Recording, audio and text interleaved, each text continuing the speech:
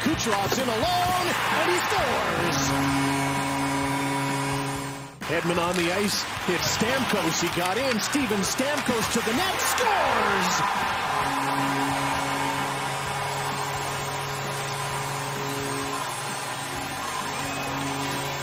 You know, great players sometimes just have that innate ability to write their own script. Look at him slide by Lindell there. He's got his head up the whole way. I talked about muscle memory, and you know exactly what to expect. Jim, his last 15 games of the season, he had a 15-game scoring streak, scoring 12 in that time. There's a shot by Hedman, he scores!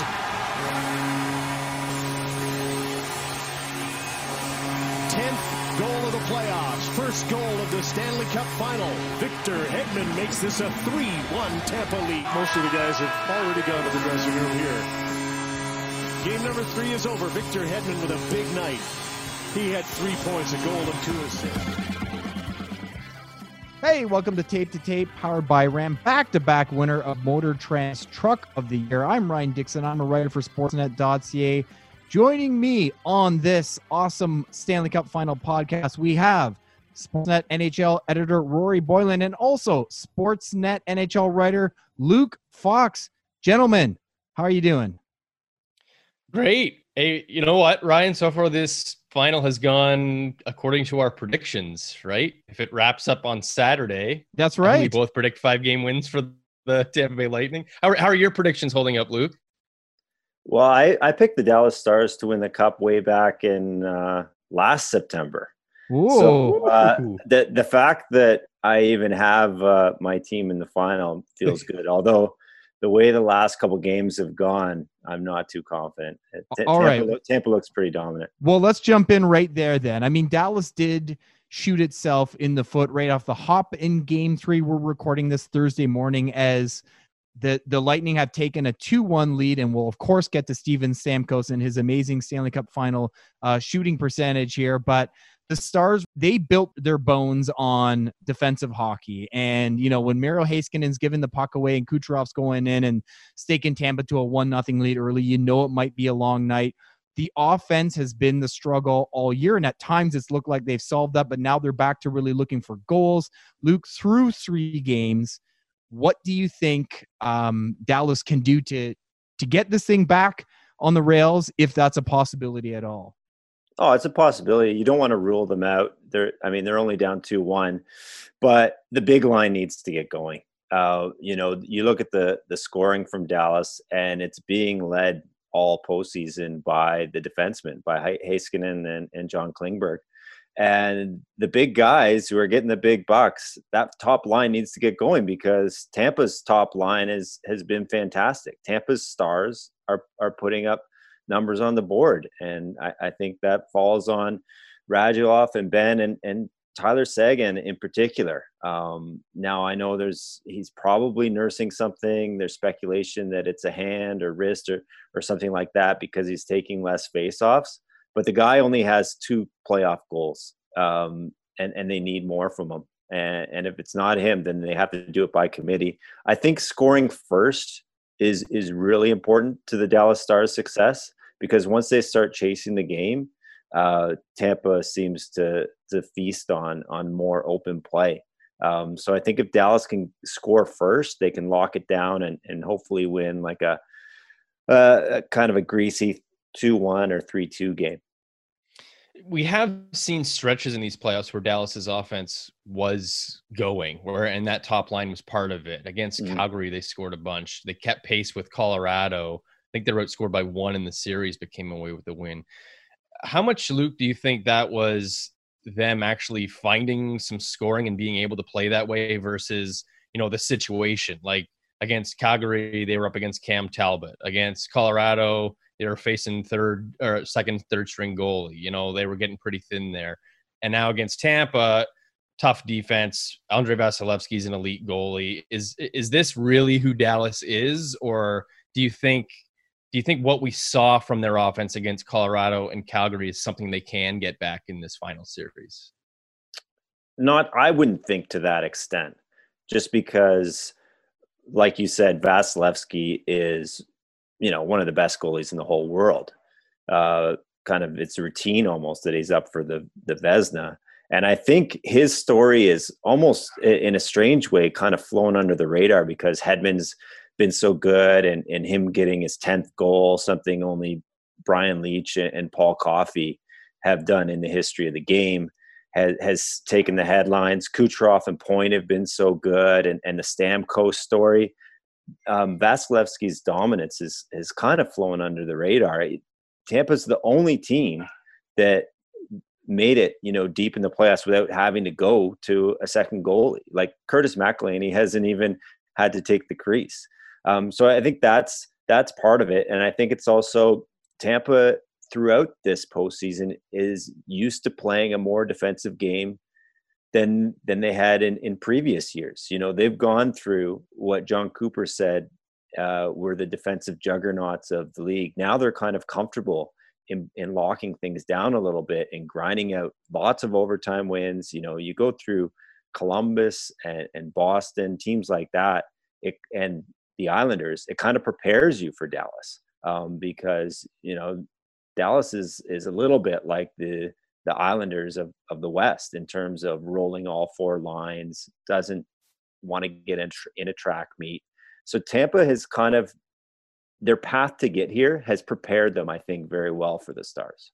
All right, I got to pick up on a few Tampa things, but we have to start with Stamkos. I mean, obviously it's not a complete Hollywood ending given he only played 2 more shifts after scoring the goal. And I mean, I think there's a pretty strong sense, especially with back-to-back games coming. Man, I don't know how Tampa can put him back in the lineup without knowing for sure that he could play the whole game, and that spot is just too precious. Setting all that aside, what's going through your mind just from a writing storyline perspective when you see this guy streak down the right side and bury one past Hudobin? Yeah, it's kind of out of Hollywood, right? Like I imagine, 50 years from now when people talk about this final, he won't have scored early in game 3. It will have been the triple overtime winner in game 7 or something. Yeah. Like this kind of has like one of those legends written all over it. The guy's out 210 days since he last played a game.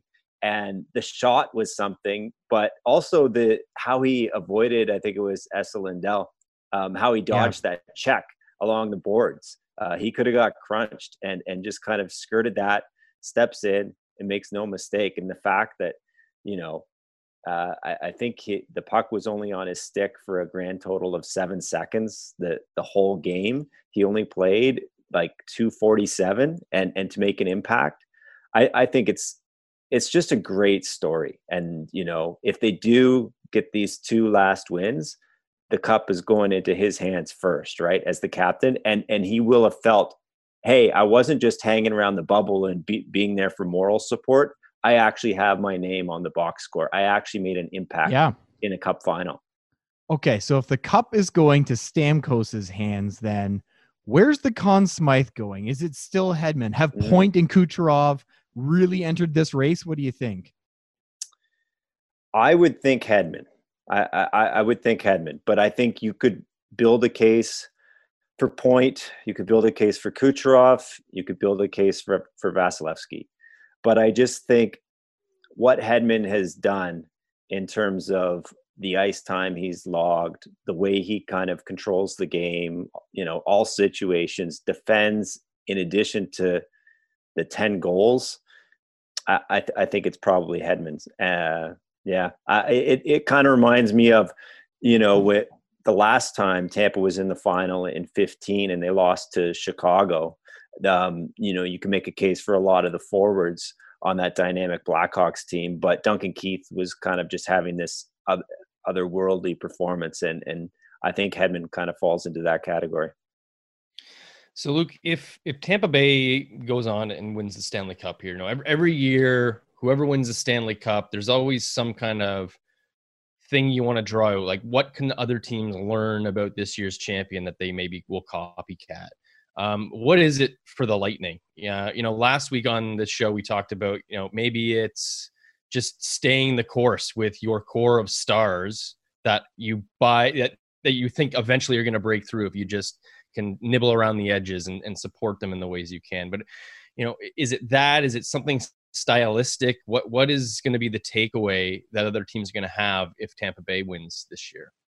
For me, it's the depth and the willingness to invest in the right depth pieces. You know, it started with bringing on Patrick Maroon, you know, Blake Coleman, Zach Bogosian, Barclay Goodrow. Those guys didn't come. Some of them came fairly cheap, but some of them, they paid quite a price, whether it's draft picks or outbidding the competition. Kevin Shattenkirk, like, you think they have enough guys, but they went and got more guys. And just kind of a reminder that this is a war of attrition and you need more people.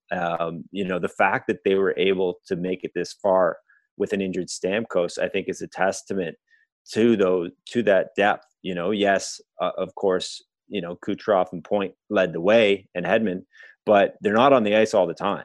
And they got key contributions up and down the lineup. And the type of players that they added are kind of a little bit more gritty, you know, and I think it kind of shows you can't just, your third and fourth lines can't be an afterthought. Your third defensive pairing can't be an afterthought. You have to pick the right people for those spots, and it may cost you. That for me is kind of the takeaway. They were already a great team, already an exciting team, but they weren't satisfied with that. We need to adjust. And kind of Brisebois kind of put the cherry on top of this wonderful cake that Stevie Yzerman built. So, I mean, you mentioned the war of attrition. It's especially true, it feels like, this year and through the first two games where it's been so physical. Have you been surprised by how physical it is? And do you think they can keep it up with back-to-back games on the horizon here? The back-to-back is really fascinating for me. And the fact that if Tampa wins tomorrow, you could have a Stanley Cup clinching game be the second half of a back-to-back. I don't like it personally. I get why they're doing it.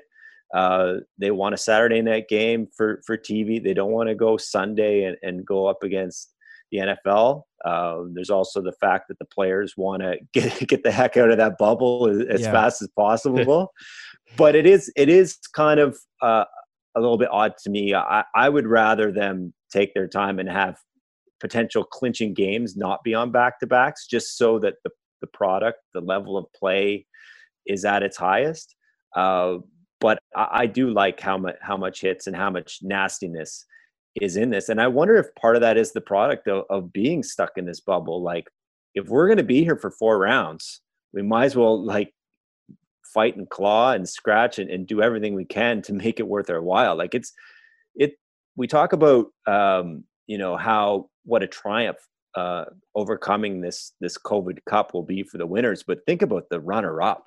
You spent just as much time in these conditions as the winners, and you have nothing to show for it. This might be the toughest Stanley Cup final to lose. Yeah. And I'm including Marian Hossa, thinking back to the devastating losses he had in the Cup final. This might be the hardest Cup final for anybody to ever lose. Luke, just want to bring it back to Dallas for one question, and Anton Khudobin specifically. He's going to need a new contract. He's set up to be a UFA. And I think we can all agree before this run, he was highly regarded as one of, if not the best backups in the league, was splitting time for the last 2 years with Ben Bishop. And he's just been ridden through this whole run for them now, and is probably going to be used on those back-to-backs, and that's likely why they didn't put him back out there for the third period in Game 3.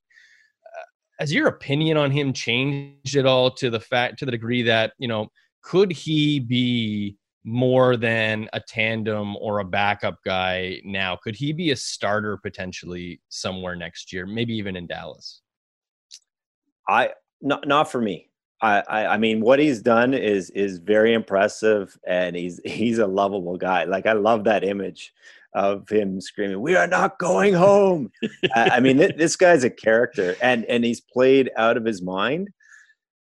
For me, he needs to be part of a tandem. And I think even in Game 3, we saw a little bit of fatigue there. And also, I just think in general, we're going to see a lot of tandems, and we're going to need to see a lot of tandems in 2021, because it'll probably be a truncated schedule, tons of back-to-backs. It's going to be a sprint. I mean, they're talking that they won't even start to maybe mid-January. and that might be best case scenario. So I see him as a really good 1A, 1B type of guy, not a pure starter. And that's not a slight to him, because I don't think there are 30 true number ones to go, or 32 eventually true number ones to go around. I just think with his age, he can't be that guy. He can be a really good number 2 on a contender, or a number 1 on a bad team, I guess. Yeah. I mean, it's not a slight to anybody. Like No. Tuukka Rask is basically a split starter guy now, and he's a Vezina candidate most of the time. And that's just the way the league seems to be going. We'll get you out on this one, Luke. So series is 2-1 for Tampa. Like you said, you had picked Dallas at the start of the season, preseason, to win the Stanley Cup. How do you predict the rest of the series is going to unfold? It definitely feels like it's going Tampa's way. Just the way they've played the last 2 games. But Dallas, you look back at their previous series, they've been down before. They don't go out without a fight. So I do think they stretch it to at least 6 and maybe 7. I don't think we've seen the last of it. What I'm really curious about is how Dallas handles the goaltending for the back-to-back. I think Vasilevsky is, they're just going to ride him till the wheels fall off. He seems fine. He's still making saves. But I think Dallas, it'll be intriguing if Ben Bishop, goes in. Last time it was an absolute disaster. And right now he's officially unfit to play. But you got to think, how would Hudobin, fare playing 2 games in 48 hours after all the hockey he's played right now, which is the most of his life. So I think that's going to be kind of one of the more interesting storylines. And the other one is, do we see Stammer again? Yeah. Yeah. Boy, how hard would it be to go away from Khudobin for the second half of that back-to-back if the cup's on the line? You're down 3-1. Yeah. Like, wow. So maybe you make the switch for Friday night, because like you said, it would be really hard for game 5. Yeah. All of them are must-win, basically. Yeah, they're all, well, they are. Yeah. Yeah, anywhere you go. Yeah, it should be a harrowing 48 hours Friday, Saturday, back-to-back game 4 and 5. So enjoy, gentlemen. Luke, thanks so much for joining us and giving us your thoughts on this very unique final. Yeah, we're finally here, the end of the longest season ever. It's a marathon. Yeah. Marathon. All right, thanks, buddy. Thank you, Luke. Take care, guys. See ya. Talk to you. All right, that is Sportsnet's Luke Fox giving us his insight on a Stanley Cup final now led 2-1 by Tampa Bay. We'll see if the Bolts can close it out in a fury here on Friday and Saturday. All right, Rory, coming up, we're going to talk about some news and notes from around the NHL. It's not just what's happening in the bubble. Lots going on outside as well, and we want to touch on a few things, including the last Stanley Cup champion, the St. Louis Blues. Can they not find a way to make a deal with their pending UFA of a captain and franchise icon, Alex Pietrangelo? We will see. We'll talk about that after the break on Tape to Tape.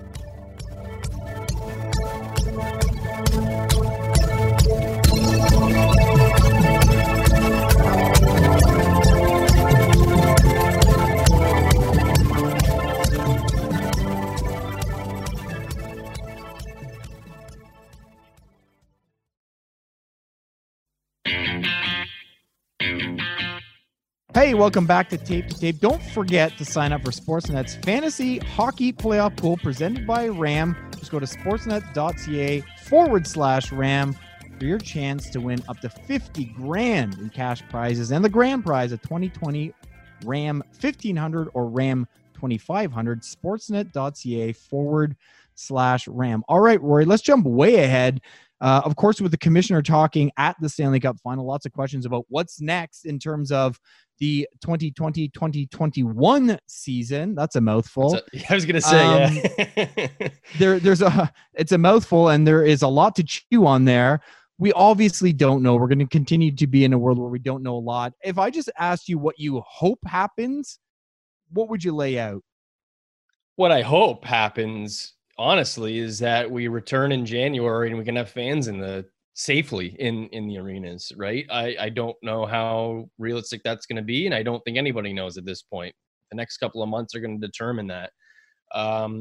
Realistically, I think, if we can return sometime in January, and even if it's to empty arenas, maybe fans can start slowly coming back in month 2 or 3. And hopefully again, by the end of the season, by the playoffs, we're either full capacity or 50% or more. Again, it's just really hard. It's impossible to even imagine what that situation is going to look like. You're starting to get some fans in certain NFL stadiums, but those are outdoors, right? And a lot bigger too. Yeah. So it's a little bit easier to get around that.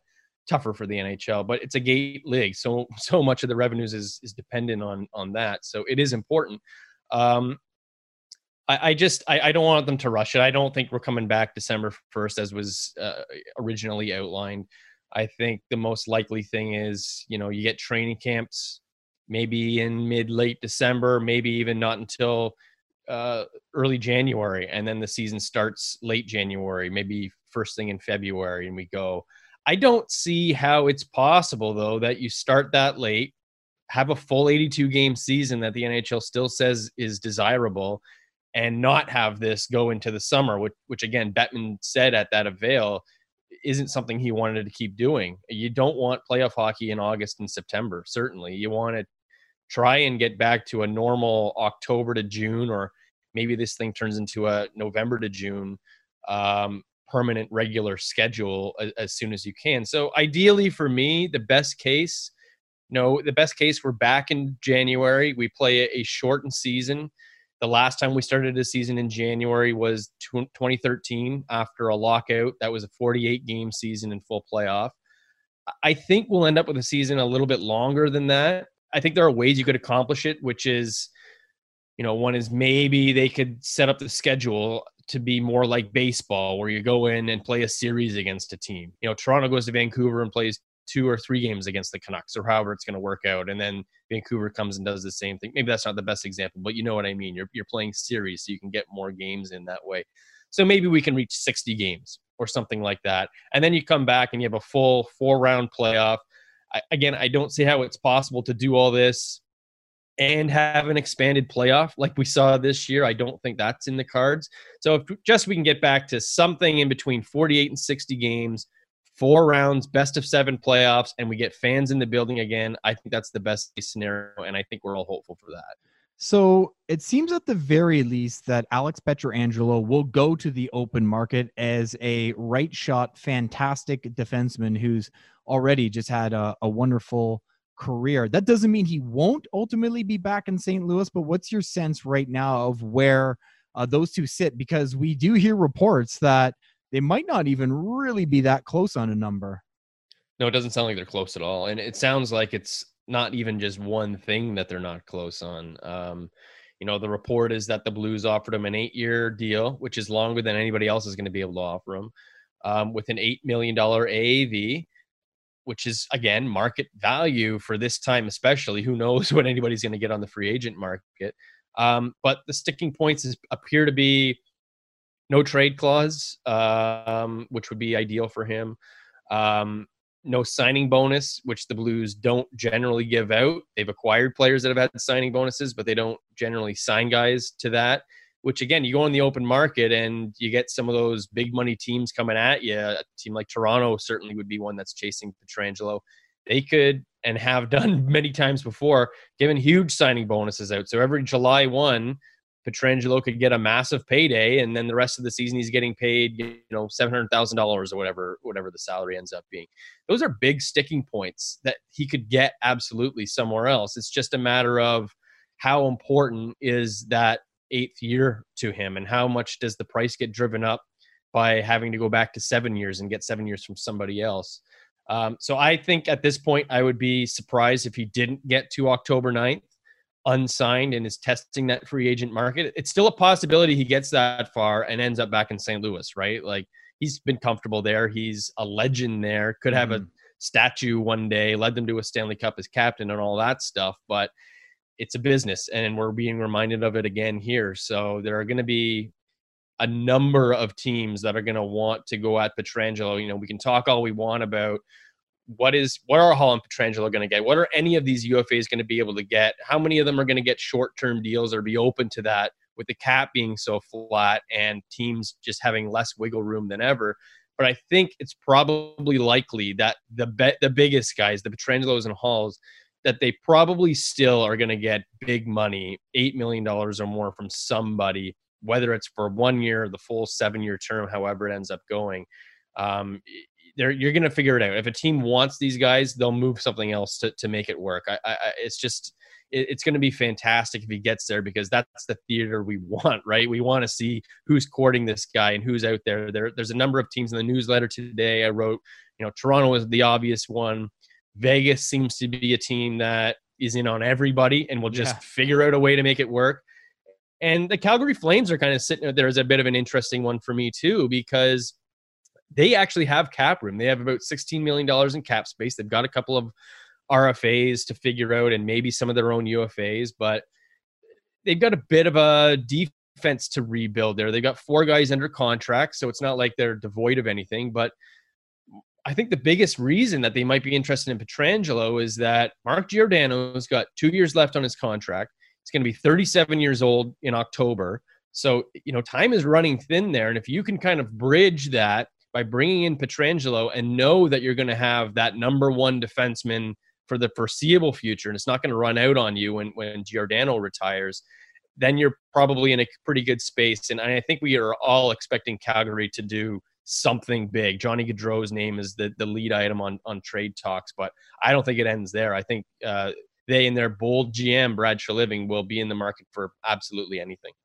So I don't know if he quite qualifies as for franchise icon status, but Craig Anderson has been told the Sens won't bring him back. In this world of goalies splitting time, I do think there's someone out there who probably thinks he can play 25 to 30 games on the right team, but just want to take a minute to acknowledge what that guy's meant to that team in the past decade. I mean, ever since he arrived there in 2011-12, I mean, that team was on nobody's radar, and him and a young Erik Karlsson just willed them into the playoffs. He was unbelievable. Of course, coming within a win of going to the final in 2017. He was 4th in Vezina voting one time. I mean, it's been almost 10 years there for Anderson, and he's been everything the Sens could have ever hoped for. I mean, he stabilized everything for them. They needed somebody to just kind of calm it down. And I don't think it was obvious that he was going to be the guy long-term to fix that. And he ended up being that. He was great in the community. The community loved him and his wife. Really came together, really tight knit.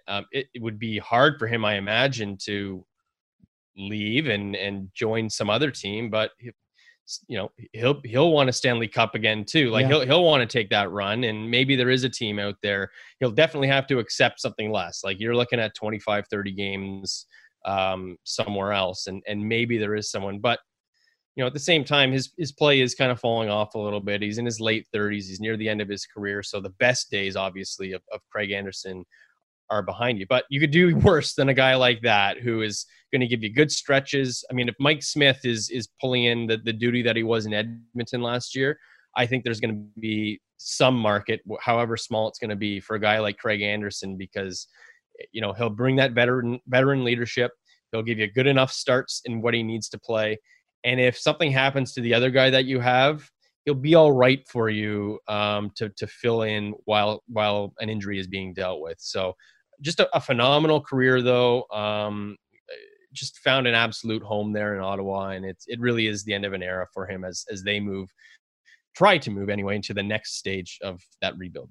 Well, buddy, the next time we talk, we will have a Stanley Cup winner. Do you think this thing gets pushed past the weekend, or is Tampa going to close it out? No, I don't. I'm going to stick to the original prediction of last week that this thing goes 5 games. I think, Dallas won game 1 because Tampa was gassed. They were in there on short rest, 1 day off, and Dallas had, I think, 4. And that's exactly how Tampa Bay got the decisive game 1 win against the New York Islanders in the Eastern Conference Final. And ever since then, we've started to see Dallas kind of be dominant, right? Like they've taken it to Dallas more often than not. They've controlled the shots.